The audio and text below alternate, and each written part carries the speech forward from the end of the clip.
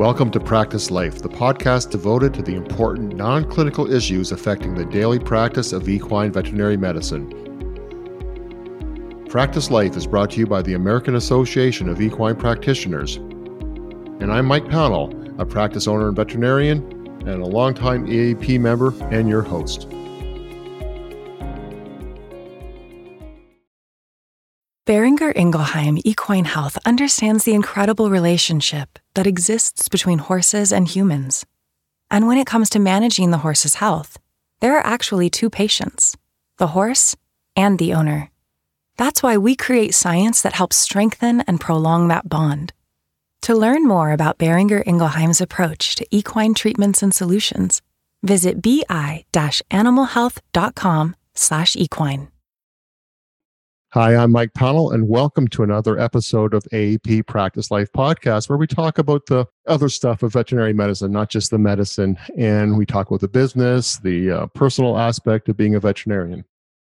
Over the last few episodes, we've been really talking with, let's call it a younger generation of veterinarians, really talking about newer vets coming into practice. And I thought, one voice we haven't heard for a while, which I would say are people of, let's say, my demographics, my age. And I said, let's get some colleagues onto the podcast and let's talk about where this profession has changed, where we think it's going, and just have some experience. I don't want to say age, but some experience with this. So I'd like to introduce three colleagues well known to AP and to the sport horse world. I'll start to the west and south. We're joined by Dr.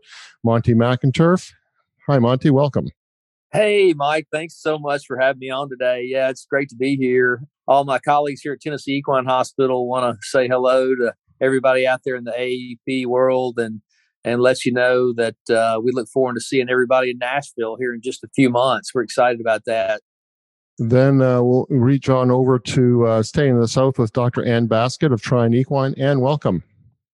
Hi, I'm Ann Baskett from Tryon Equine Hospital in North Carolina. I'm happy to be a part of this podcast.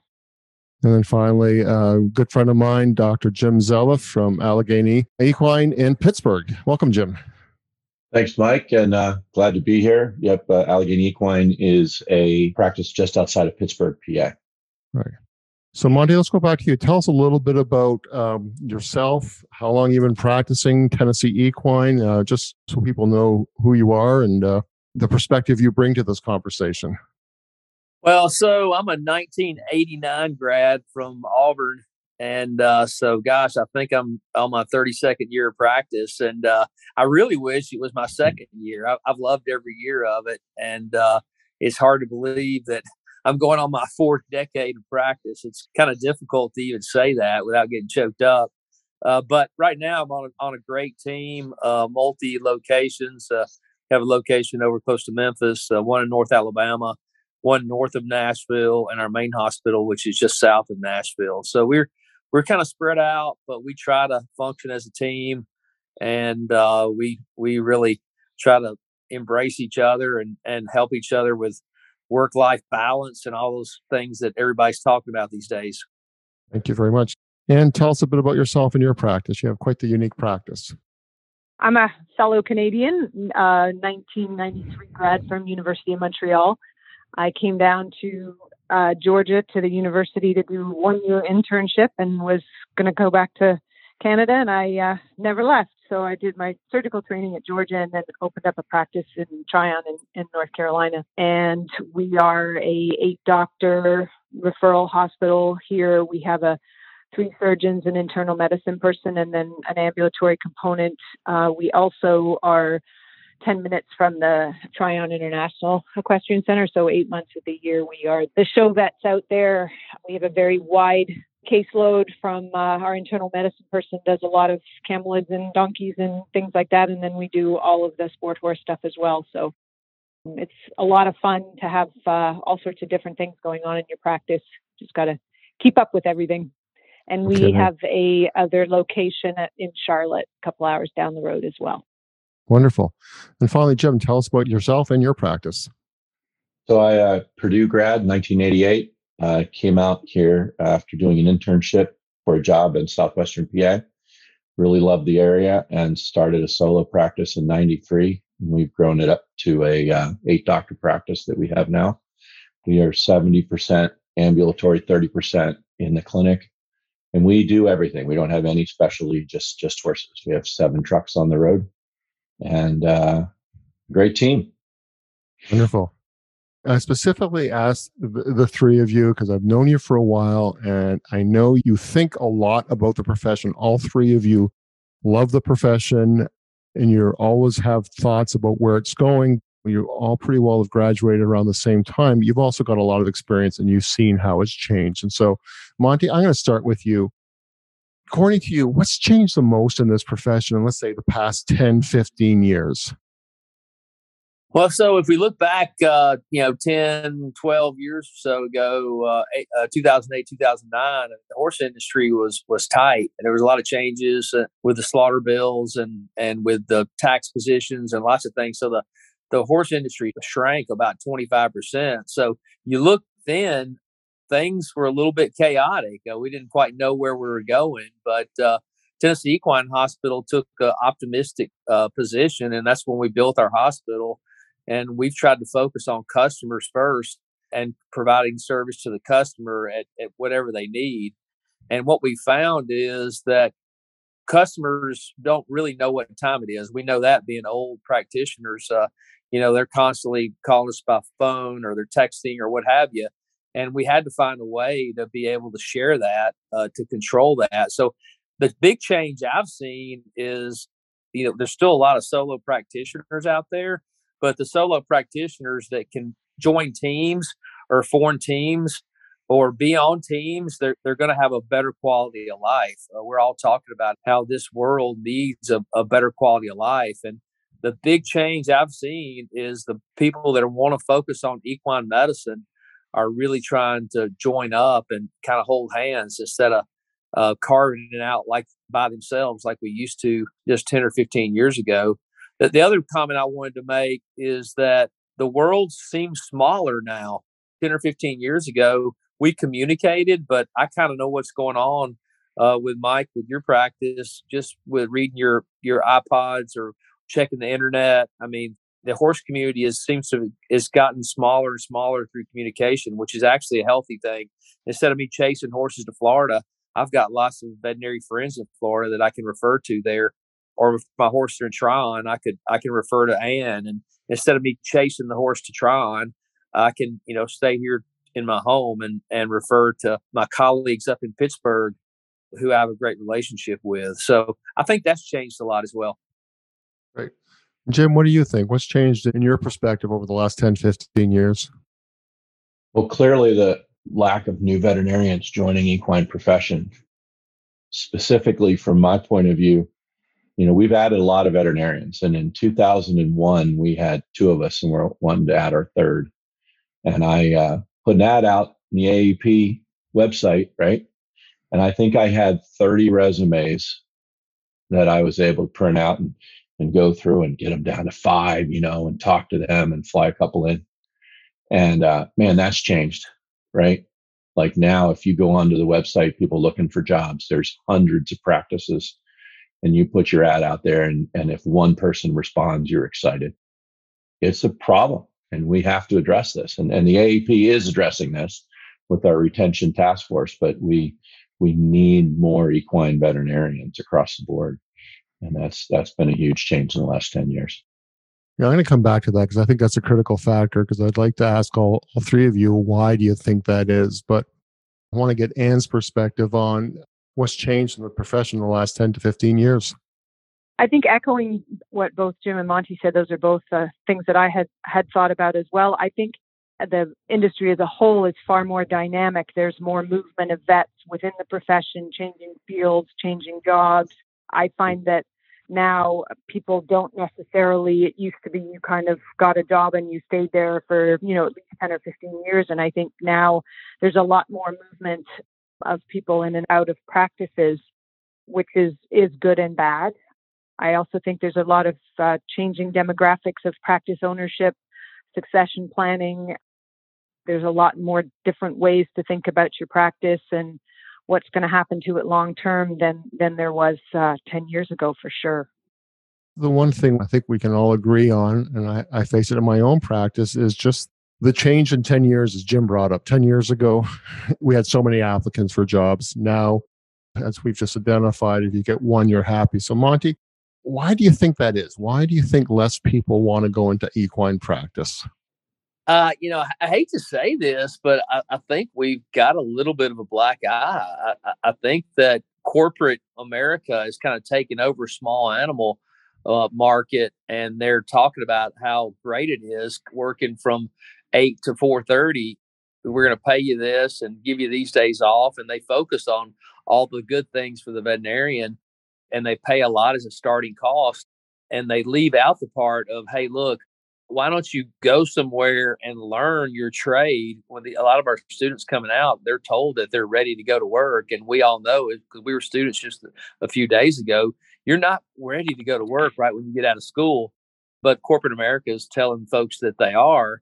And so when we reach out to someone and say, hey, look, let us mentor you, let us pay you, let us help you grow, they're like, well, we're ready to have what you have now. So that's difficult for me to understand because growth is a happy thing. I feel like I've been happy my whole career because I've continued to grow each year. If I start out at the top, how can I keep growing? So I think corporate America is playing a piece of this, and maybe even our vet schools are playing a piece of this, saying that equine practice is not a good lifestyle. And I'd have to say that it is. It is a very good lifestyle. I've enjoyed every minute of it and wish I could do it again. What about yourself, Anne? What is your reason, or what do you think is the reason why people are not going into equine practice? Well, I do think there is that stigma, and they are being told, students are being told, that it's horrible and on call and burnout and everything else. And I think, as Monty said, the 10,000 hour rule is maybe more important in equine practice than in others.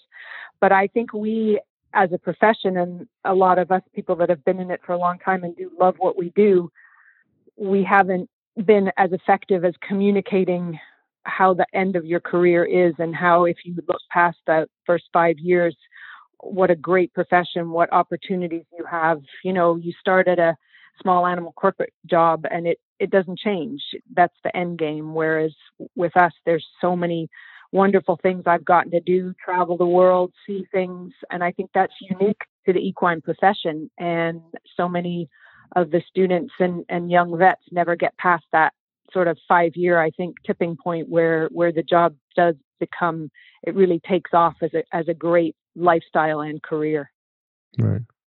And how about yourself, Jim? I know you're a board member for the AAP, and this is something that the AAP is looking at, but from your own perspective, why the dearth of new people coming into the profession?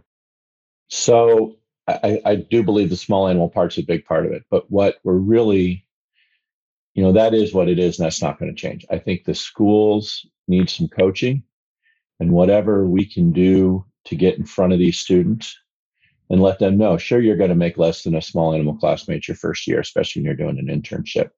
But I think most of the practices that I talk to, by the time someone's 2 years out of school, they're making as much, if not more, than their small animal cohorts. They're not getting that information, and find a better way to reach out and educate students on what's great about equine practice. Because let's face it, I love going to work every day. And my wife has a small animal practice, and I've gotten roped in there a couple times. And being in those four walls and seeing those same people all day, every day is not any fun at all to me. And those of us that love equine practice love it for a lot of reasons. And we just need to communicate that to the young folks making their decisions. Fair point. So one thing that neither of you brought up, and I wanted to bring up, just because I see it so often, and when you look on, let's say, some Facebook practice owner groups, it's primarily small animal, but I think I've seen it in my own practice in equine is, well, there are two factors. One, in the last 10 plus years, is the advent of social media. And two is the perceived change in client behavior, whether it's more demanding, less tolerant for mistakes. Jim, we'll continue with you. Is that a factor? Do you see that? Is that a Huge. bad thing for our profession? Well, I think we have to train them, right? And the Train the clients clients, you mean? Yeah, absolutely. There's a certain level of respect, and it goes along with age and longevity of the relationship, that I think they're a lot quicker to call an associate's cell phone at 10 o'clock at night when they're filling out entries because they can't find their Coggins, right? That can get a little out of control. And one thing that we're starting with right away is we're going to have our associates leave their cell phones here when they're not on call. It's just, we've got to break that habit. I think if the clients understand that if it's truly an emergency, call the emergency service and we'll come out and we'll charge you. But if it can wait till tomorrow morning, that's when we'll take care of you. We are such a service-based profession, and we've always been there for these people 24/7. And us old guys and old ladies, kind of us, we brought up and we put up with it. But the younger folks are saying, no, I'm not going to put up with it. And I think we have to make some major changes. I know Monty's in a huge service related. What do you think, Monty? How are you I was guys just going to go handling to it? Monty on this too. Yeah. Well, I have the feeling that the small animal guys may have it right. I remember 15, 20 years ago when all these emergency clinics started popping up in small animal, and the word on the street was, oh, that's never going to work. The small animal practices aren't going to embrace these emergency clinics. And now it's industry standard. Every community has got that emergency practice that kind of fills the gaps for everybody else. And I feel like, and that's kind of what we're trying to establish here at Tennessee Equine. We're trying to be an emergency center in multiple locations where there's a high population of horses for two reasons. One, for the horse, and the other for the veterinarians in those communities. Because the veterinarians in those communities that don't have a physical plant, they need a break. Their lifestyle is burdened. And if you can build a relationship with those folks, say, hey, look, we're not going to try to steal your customer. We're going to try to embrace your customer until you come back on board and you be that emergency contact. It's better for the profession and it's better for the horse, because we all know the horse doesn't know what time it is. That colic can be at 1 o'clock in the morning, or that birth or whatever. So I believe the future is for us to try to come up with some type of emergency facility for the horse in multiple communities to help the overall industry itself and the horse. What are your perspectives on that, Ann, in terms of client behavior or bad behavior? We see a lot of people get on social media and just, with the anonymity of it, and just start ranting and raving about things. Have you encountered that in your practice? Absolutely. I think that has ramped up, and I think it has ramped up since COVID happened.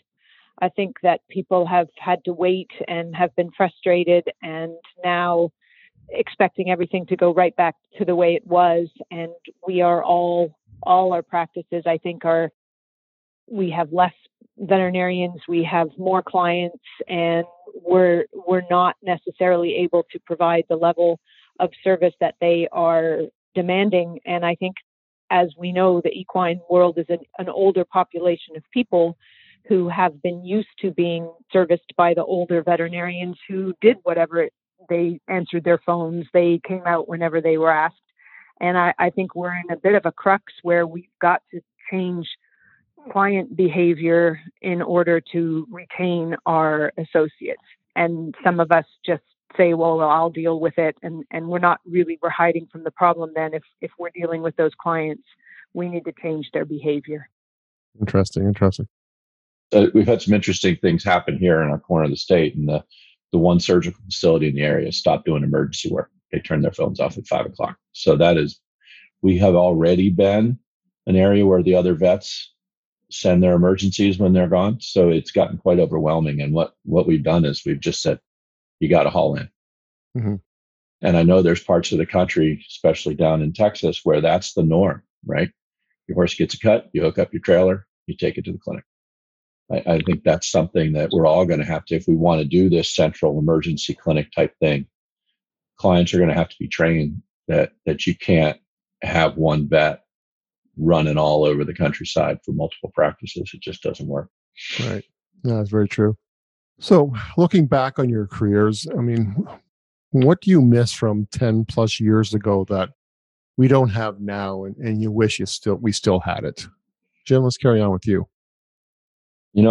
That's a tough one, Mike, because I really love what I do, and I love what I did 10 years ago. And I don't really have anything I'd want to go back and change besides getting enough help. I think probably I was going to say, I'll answer your question for you. 10 years ago, you had a lot of applications for a job. Yeah.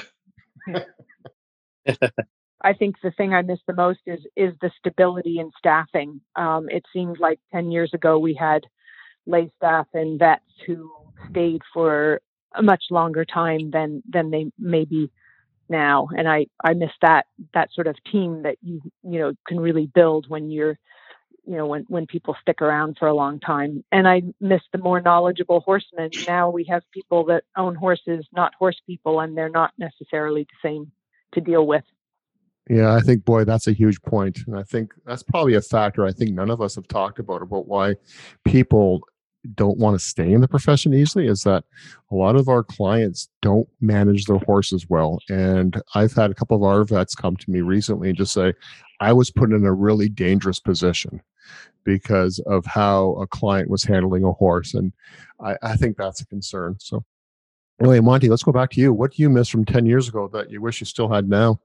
Yeah, I miss more face-to-face communication. I mean, communication's gotten so easy through the internet and Zoom meetings and all the things that we do now. We don't have to be face-to-face. And I agree with Ann. I don't know my staff is. We've grown a lot. We have 20 veterinarians now, but I don't know my staff and my team like I used to know them because I had personal relationships, close relationships with everybody. And I think COVID had a lot to do with that as well. We segmented all our teams last year just to protect everyone, and we're trying to get everybody pulled back together. It's hard to be a team when you're segmented, right? So I miss that camaraderie and that time together, building those long-term relationships, like Ann said. Let's look at now. What about now? And Monty, will carry on with you. Like, what do you have now that you didn't have before, and you're so glad that it exists for you in your practice? Well, we have a bigger team and we share responsibilities. I don't have to be on call as much because we share on call, and we have a motto of, when it's your turn, you work hard, and when it's not your turn, you play hard. So I'm thankful to be on a team where I can have some time to go to the lake or spend time with my grandson or do those kind of things. But when it's my turn, I don't plan other stuff. I just do my thing, right? So I encourage everybody to find a network to lean on. It's a great way to practice. How about yourself, Jim? Yeah, I agree. The bigger teams, when developed properly, can really make your life a whole lot better. But also the technology, as much as it is the crutch when we're trying to get away, right, to be disconnected. But it's also really nice to be able to be away and travel and come back in through web-based software and all these other things that we can do. We got so comfortable with the Zoom meetings that now when we have somebody who can't make our twice a week doctor's meetings, they just call in via Zoom. And it's almost like you're there. Everybody has gotten really, really good with this communication technology. And then, of course, our DRs, our ultrasounds, our scopes, all of the stuff that we have, we can do so much better job in the field than we could have ever thought of doing 10 years ago. 100%. How about yourself, Ann? What do you feel that you're so glad that you have now? That's exactly what I had to say. The more advanced diagnostics and veterinary equipment and being able to do a better job, do a faster job. We do provide excellent service to equine patients when you look at the human world. And I think it is a combination of having so many more advanced tools at our hands and also far better communication systems. And I really enjoy the robust, more practice software, so that with better tracking and reporting and knowing where you're at with your practice, I think there's been a lot of advances in ways to run our businesses as well. Yeah, for sure. So last question, and we'll stay with you to start off with. So what advice would you give a young or soon to be vet to help them have a fulfilling career? I know we touched upon a little bit at the very beginning. We're recording this beginning of July. People are starting internships. People are starting new careers as a full-time associate. So this is a very timely time of the year to answer this question.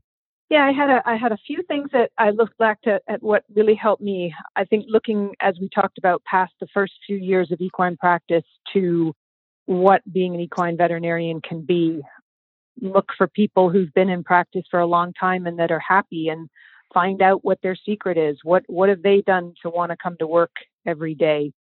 I think to do all the advanced training that you have the time and money for, because it will pay in job satisfaction down the road, and collaborate with as many people as you can as soon as you leave vet school, and don't go it alone. And I have one more thing, because I'm the woman on this call. I think it's very, very difficult. People worry about having kids and being in this practice. And I have an 18-year-old and a 21-year-old, and I can say that your kids will be fine if you're not always there, and your kids will be fine even though you feel guilty, and they will respect you for what you've done. So I think that's always a big concern for younger veterinarians these days. And being at the other end of it, I wouldn't change what I did with my kids. And I did miss some things, but they're just fine. How about yourself, Jim? What advice would you give? So clearly, I would congratulate him for joining an excellent profession, and be patient, and learn your skills, and develop your relationships, and realize that we are in a people business more than we're in an animal business. And pick a place where you want to stay, because you are going to put a lot into getting yourself established. And if you wake up and say, well, and we've had two people in our practice, one coming, one going, for the reason that they wanted to raise their children close to family. And that's a tough transition when you're 5-6 years out of school to switch practices. So figure out where you think you want to stay and get yourself settled in there. And then the last thing is ask questions. We practice owners want you to be educated on the business end. And most of us see our younger associates as who's going to purchase our practices when we retire, and have that conversation. Let everybody know what their opportunities are going to be, and then educate yourself on the business end, so you know the reality of what it's really going to be like when you become an owner. And Monty, the last word's yours. What advice would you give a young or soon to be equine vet? Yeah, when we're looking for teammates, Mike, we look for two things. We look for nice people that work hard. And to be a veterinarian, you got to be a hard worker.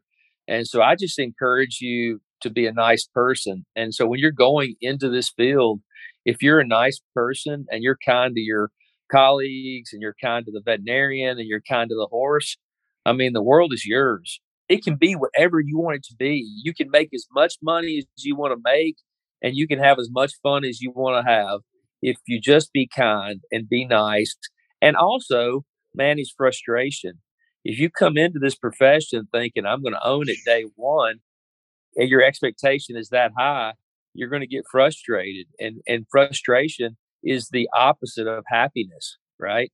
So manage frustration, be a nice person, and work hard. And this profession can provide you all the dreams that you ever wanted.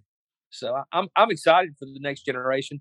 I want to say this, Mike, I would happily trade with any 26-year-old graduate today that wants to be 58 and have what I have. I've done really well. I've got a lot of stuff. I'd trade you straight up. I'll be 26. You be 58. I would do it again in a heartbeat. Yeah. Some days, I would say I get that, and that enthusiasm, and I think that should probably be the last word. Is that all three of you just you're still looking forward, and what a great career it is offered you. You've worked for it, but I think that's an example to any young vets that it's theirs for the taking if you work hard. So I want to thank all three of you very much. I know it's a busy time of the year, and to take an hour out of your day means a lot. So thank you very much. Thank you. Thank you. Thanks, everybody. Thanks, Mike. For more resources to help you in daily practice, please visit the AAP's website at aaep.org. Boehringer Ingelheim Equine Health understands the incredible relationship that exists between horses and humans. And when it comes to managing the horse's health, there are actually two patients, the horse and the owner. That's why we create science that helps strengthen and prolong that bond. To learn more about Boehringer Ingelheim's approach to equine treatments and solutions, visit bi-animalhealth.com/equine.